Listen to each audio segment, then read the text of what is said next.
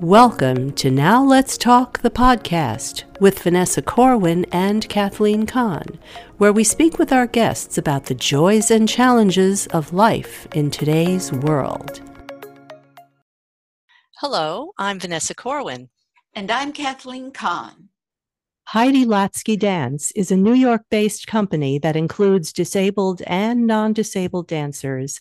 It is her mission, and I'm quoting from her mission statement here, to disrupt space, dismantle normal, and redefine beauty. Heidi Latsky joins us today to talk about her work and her company. Heidi, welcome. Thank you so much for joining us. Great to be here. So let's start with your background. Now, you have a very interesting background and a journey of how you got into dance. You graduated with a degree in psychology. So how did that lead to your becoming a dancer? So I want to go back a little bit. When I was 11, my mother, they found a brain tumor in my mother's brain, and she was taken away from us for like 3 months, and it was devastating. And then in her case, she had brain tumors. Her brain kept making tumors. They were not cancerous, so that was good. But it took its toll on my mother, and she became somewhat isolated. And this was a very vivacious social person. And when I went to college, I wanted to study psychology, I think because of being around her and her illness and her condition. And while I was there was this, I went to school in Ottawa, but there was this lovely man from Montreal, and I was from Montreal, who was a great dancer, and disco had just become the rage. And we would go to nightclubs and dance. And I fell in love with it. I fell in love with, like, he would twirl me and dip me and lift me over his head. And we had so much fun. And because we had so much fun, we started winning competitions. And I was extremely shy, like extremely shy. So the only way I could do that was to just look at him, which made us even more competitive because everybody thought we were in love, and we were not. We were not. I was just terrified. and that's when I just loved the feeling. And then I saw Saturday Night Fever, but turning point. And I remember thinking, I don't want not to do something that I'm going to regret later. And so I decided to study dance. And I went to Montreal, and it was really almost impossible to get dance training there because I was too old. And then I went to the York University in Toronto, and that was fine for a little bit, but I didn't really want to be there. You studied dance there or other things? Dance. I already had a degree in psychology, so I did nothing else. I just wanted to dance, and so I did for a few years, and then I left there and was living in Toronto. And Twyla Tharp came to Toronto, and I loved her company. And I met Sarah Rudner, who's brilliant, and I taught, and she started dancing very late. So I went to New York. Tell us about this. Now you're up to the part that I find so interesting, because I understand you were too old, but you did it anyway. Well, I was 20 when I started. Tell us about the dance companies that you worked with once you got into New York, and how you auditioned, and how did that come about?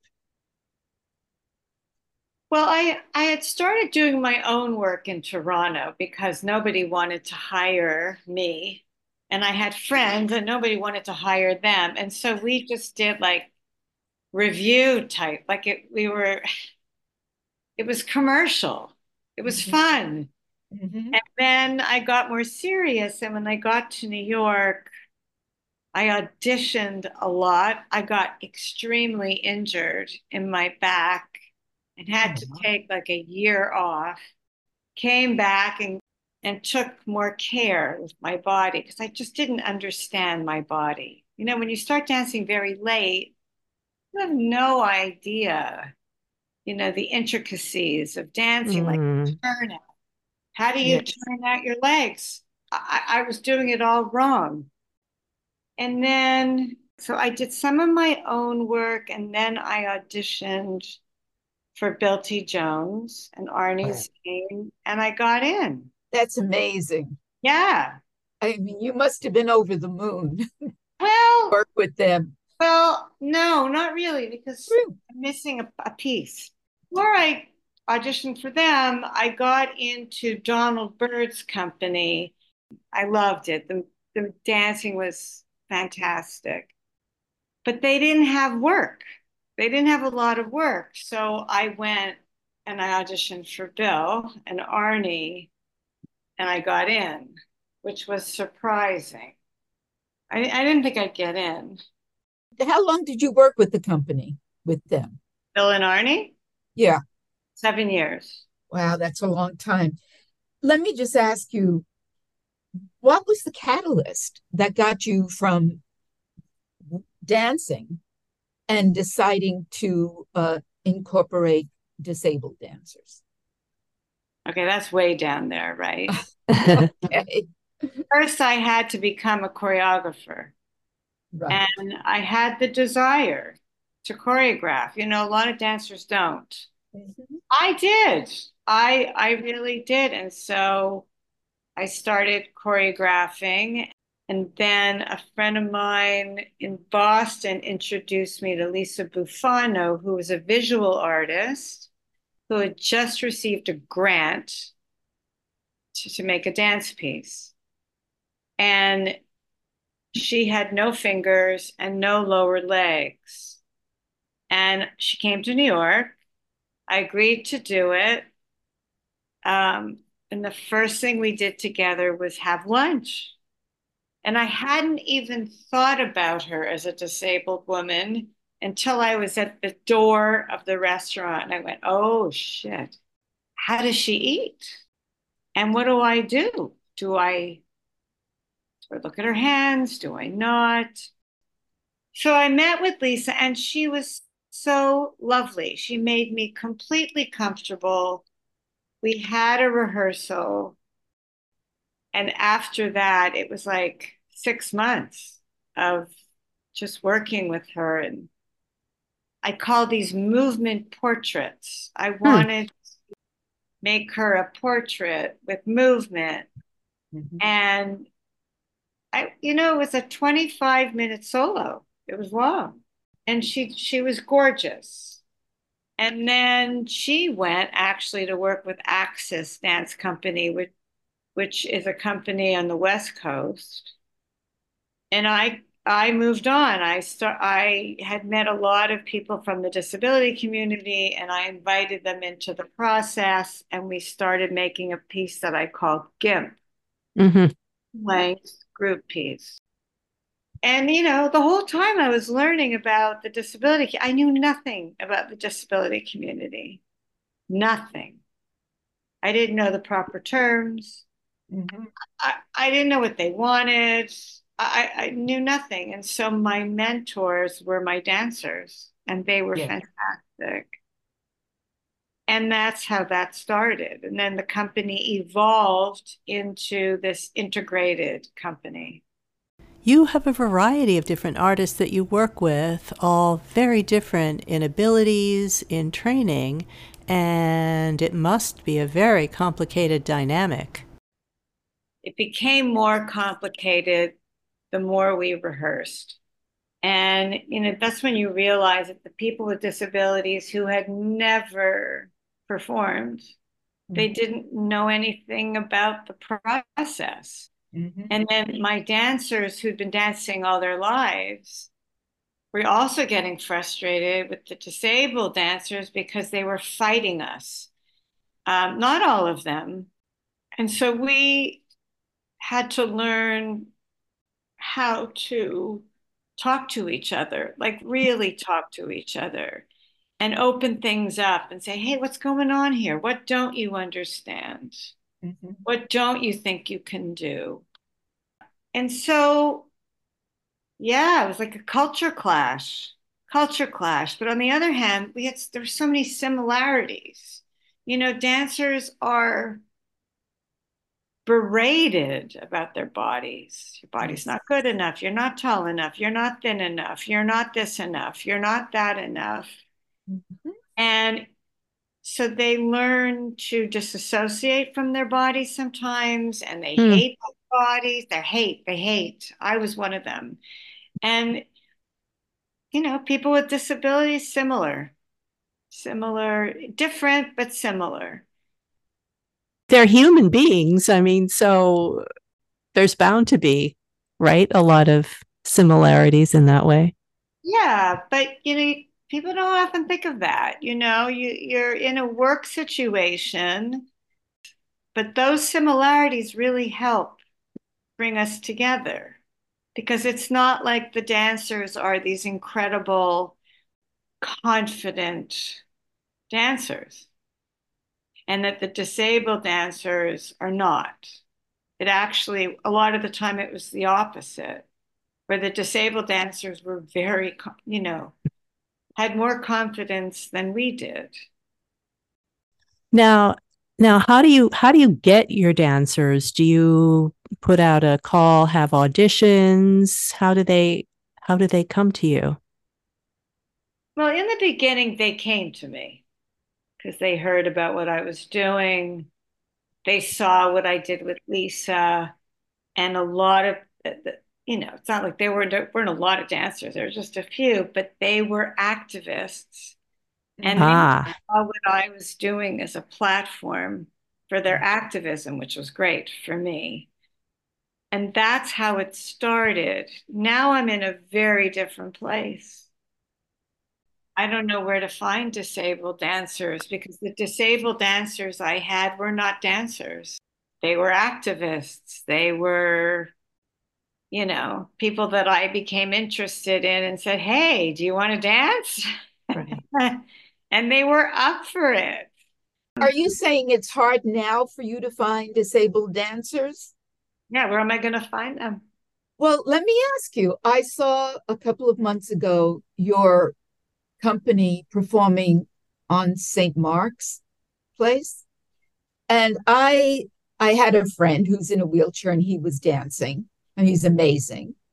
But I swear to you, I could not figure out who was disabled and who wasn't. It didn't matter. I mean, it was all so beautiful. And they certainly looked to me like they were capable dancers just by their movements and their I mean, feelings. the dancers that I get, but we train them so that they are more than capable. It's so much more than just the physical act of rehearsal. It's so much in your attitude. And that's with every dancer and me, right? So we've all been learning how to be more open, be more Mm. grounded, be more calm. Sounds like your psychology beginnings really, really helps now. Yeah, it does. It always has. It always has, or it complicates it. I don't know. Do you ever hold auditions? Yeah, I don't like auditions. I've held auditions. The last audition I had, actually the last two, we put an ad out and said anyone who's interested for them to connect with me directly. If I'm interested in them, I'll invite them into a rehearsal to see how they do in my work. And that's a nice way to do it. Time consuming, but I like it. Now, how about finding performance venues that will accommodate the disabled dancers? Is that difficult? Yeah, it can be difficult. I think more venues are accessible now than they were. And it's hard to get a venue, period, now since COVID. I've been having a hard time. And then once you get a venue interested, you have to make sure like the bathroom is completely accessible, which most people don't know what that is. They think it's accessible if it has a bar for someone to hold on to. But in actuality, there are certain dimensions. It has to be Hmm. so that a power chair can get in there and maneuver. And a lot of times these bathrooms are not big enough. So that's the next thing that we go to and we see if it's rectifiable. Once in a theater in Milwaukee, we had to get porta potties that were big enough. Yeah, but they did it, and that was great. You're also making the average person aware of what is needed. Or they have the ramp, but the ramp isn't built right. Or they have the ramp, but they don't have the accessible bathroom. Right. It's definitely better than it was. It's so much better than it was. And people are listening now, and people are trying much harder now to do the right thing. So at least it's evolving. It's in an evolutionary state. So talk a little bit about your creative process and your creative, I'm going to say, philosophy, if you will. Like you talk in your mission statement about disrupting space, dismantling normal. So tell us about that and how you work with the people you're collaborating with. The mission statement comes from where we started doing a lot of site-specific work. And it got to a point, I started working with people with disabilities in 2007 or 2006, and I realized that the people coming to the theater, were on our side. They were the people who got it. Mm-hmm. And I wanted to affect more people. So I started thinking about doing outdoor events that, people just saw. They don't have to pay for it. They can stop if they want, or they can walk away. And so we started doing that work. And we realized we were really disrupting the space because we would do it in Times Square and Chinatown. Like we just did it everywhere. And we were dismantling normal because of the dancers that we had. But the process of choreographing was a big change for me. I mean, I used to go into the studio and my body was the process. I'd walk in, I'd make movement, they'd all learn the movement, and then I would build a piece from my movement. And when I started working with people with disabilities, like, that's not going to work. If I'm going to have somebody with a really different body, I want to see what they can do. So I would come in and give some kind of a direction and really watch them and then keep directing them and building on whatever and pushing them. I push them hard. And then I'd start bringing in my own movement, but not a lot. So it became a mixed bag, but mostly with all my dancers, I just wanted to bring out their own virtuosity, their individuality. So it's fun. It's hard, but it was fun to do it that way. Now, how do your audiences react, especially people who see your work for the first time? I think some people are ashamed of their response. I think some people don't understand it. I think some people are so moved by it, you know. Some people are very moved by the I work. certainly was. I didn't stop talking about it afterwards, and I was dying for Vanessa to, to see it. Um, but I guess it was the last day. It was amazing. It just blew me away. So some people get it that way. They see the diversity, they see the inclusion, they see the equity, and then they see the beauty of putting all those different bodies and personalities and ages, ethnicities, all of it together, and what it feels like, what it looks like, what the statement is. They get it. And then there's a lot of people, especially in the dance world, who are like, "What are you doing? What are you doing? I don't understand this." And that's okay. You know, it wasn't okay in the beginning. I was very hurt by the way the dance community in New York just didn't come to see my Hmm. stuff. I'm surprised. Now they come. Well, we Hmm. haven't had anything. We haven't had much in New York lately, but it's a whole different environment now. I was one of the catalysts for change. Now you see people with disabilities commercials on Yep. television, Yes, in yes. films, On Broadway. on Broadway, Absolutely. modern Absolutely. companies. Things have really evolved. We've come a ways, right? Come a ways, but with that, and with Black Lives Matter, the disability community also wants to lead.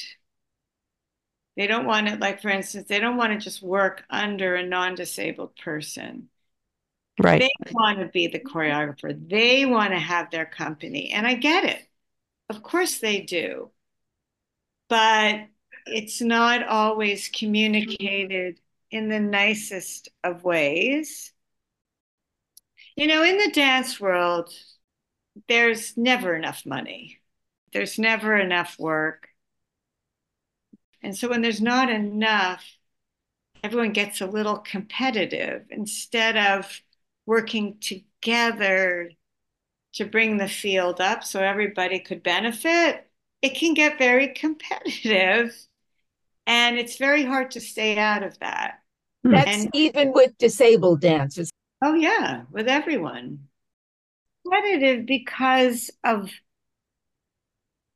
lack of strong support, right? You don't get in a dance company and you have a full-time salary. My point was just that that's the reality of our field. And Right. we're all trying to get it out of that. Like, we're all trying to acknowledge what we do have, not what we don't have. And so I just think with people with disabilities, if they really want the power, like to be their own choreographer, to have their own company, it's not easy.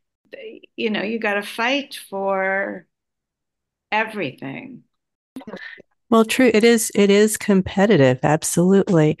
Um, so now another thing you do is you use technology to bring your work closer to audiences, and you've got a project called On Display Global.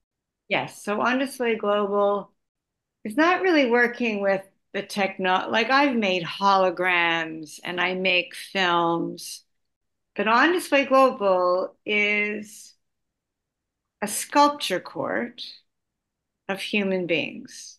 Hmm. And that's on display. On Display Global started in 2015 when I found out about International Day of Persons with Disabilities at the UN Mhm. on December 3rd. And so I had this idea, what if I got people all over the world doing on display on that day? And my company would do it at the UN. And that's what we started in 2015. And then with the pandemic, and it kept growing. Like first year, I had someone in Hobart, Australia, doing on display, and we did it at the UN, and then we also did it at NYU Tish's lobby. And the next year, we had like 26 sites. Wow. Kept growing. And then it was the pandemic. People were people were in lockdown. So we did a 24-hour Zoom event. I was up the whole time, 24 hours. We went from midnight, December 2nd to midnight, December 3rd. And we had to fill every minute of the 24 hours. And it's gotten a bit more difficult, but it's so beautiful because, like you see some New Yorkers, and then all of a sudden, the next half hour, they're people from Tehran, Wow. next half hour from Israel, and the next half hour from Peru. And, you know, every time we got more people, it was another layer to the work. And it was, very quiet because there's no music, there's no sound. Hmm. It's just Wow. it's very peaceful sculptures. Hmm. And most of them did it from their homes, which is pretty vulnerable. So, yeah, that's a So in hard, other words, they're sculptures, but do they do slight movements every once in a while? Or do yeah, they yeah, just, yeah? yeah, they can shift, but they have to be subtle. On display is a meditation. Now that COVID is over, are you thinking of doing it again? Oh yeah, we're going to do it every year, and we're going to do the 24-hour Zoom Oh, every. wow. Yeah, because it's so powerful. Before that, and when everyone was doing their own thing, wherever they were, they would film it for us and send us the film so we could see what they did, but it's not immediate. And when we were for the Zoom event, you're watching them do it. And that's what I always wanted, was it to be live. Hmm. That's great. I mean, we'll look forward to this year's event. Um, so you also have, or you're developing a choreography residency, is that right?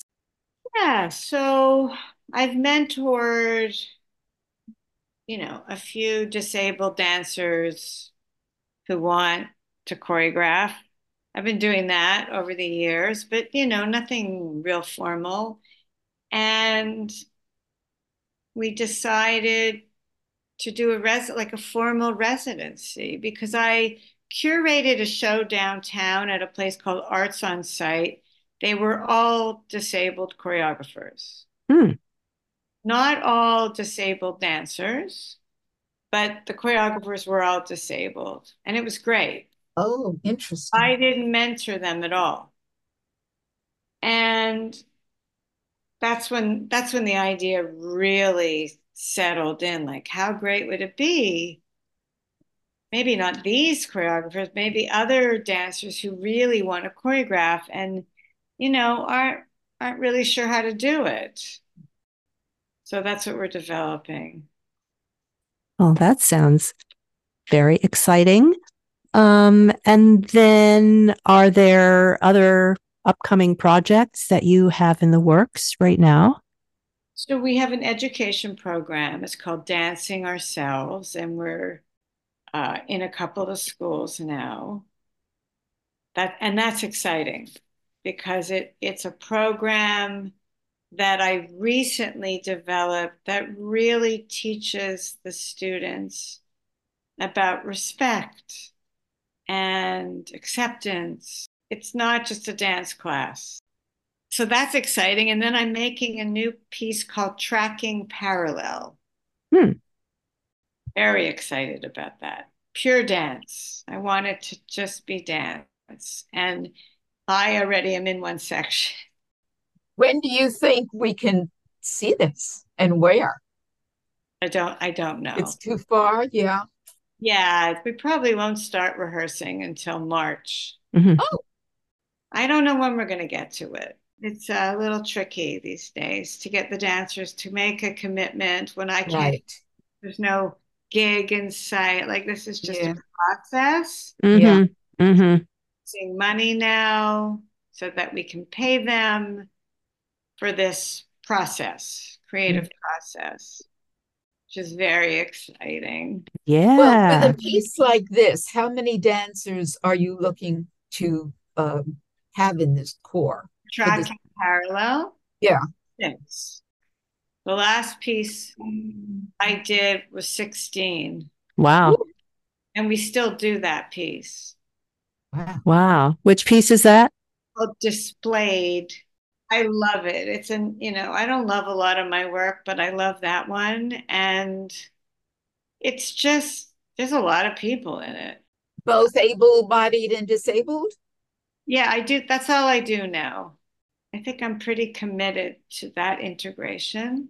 And if not disabled, at least older, different bodies. Well, it's all very exciting. And, please keep us posted as your work progresses. I'm a big fan, and so is Well, Vanessa. yeah, She's looked into your wonderful. absolutely. Absolutely. Oh, thank you. At a time when we don't have much coming up right now, like I'm going to go into a rehearsal process, but we don't have any shows for the immediate future. And, so now I have to sell the company. Well, sure. And hopefully we can help put the word out there when we publish this podcast so more people will know about you. So where can people find out more information about you, about your company? Yeah. So the main website is HeidiLatskyDance.net. And then we have ondisplay.us. So that's where you can find out more about Heidi, and they can contact you through the website. Is that correct? Yeah. And also, like On Display, for instance, that website has On Display Global in it. It has lots of videos of other, like Harvard does this really big On Display Global, and it's just growing every year, which is beautiful. And you'll see us at the UN or at Lincoln Center or the Whitney. There's lots of videos that Mm-hmm. you can watch for 2 minutes or for an hour. So Heidi, this has been terrific. Again, thank you so much for your time. Please go to the websites and learn about Heidi, and when she's got stuff going on, go see. Thanks for joining us.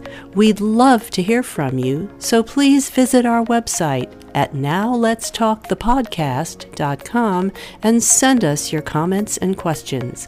We'll see you next time.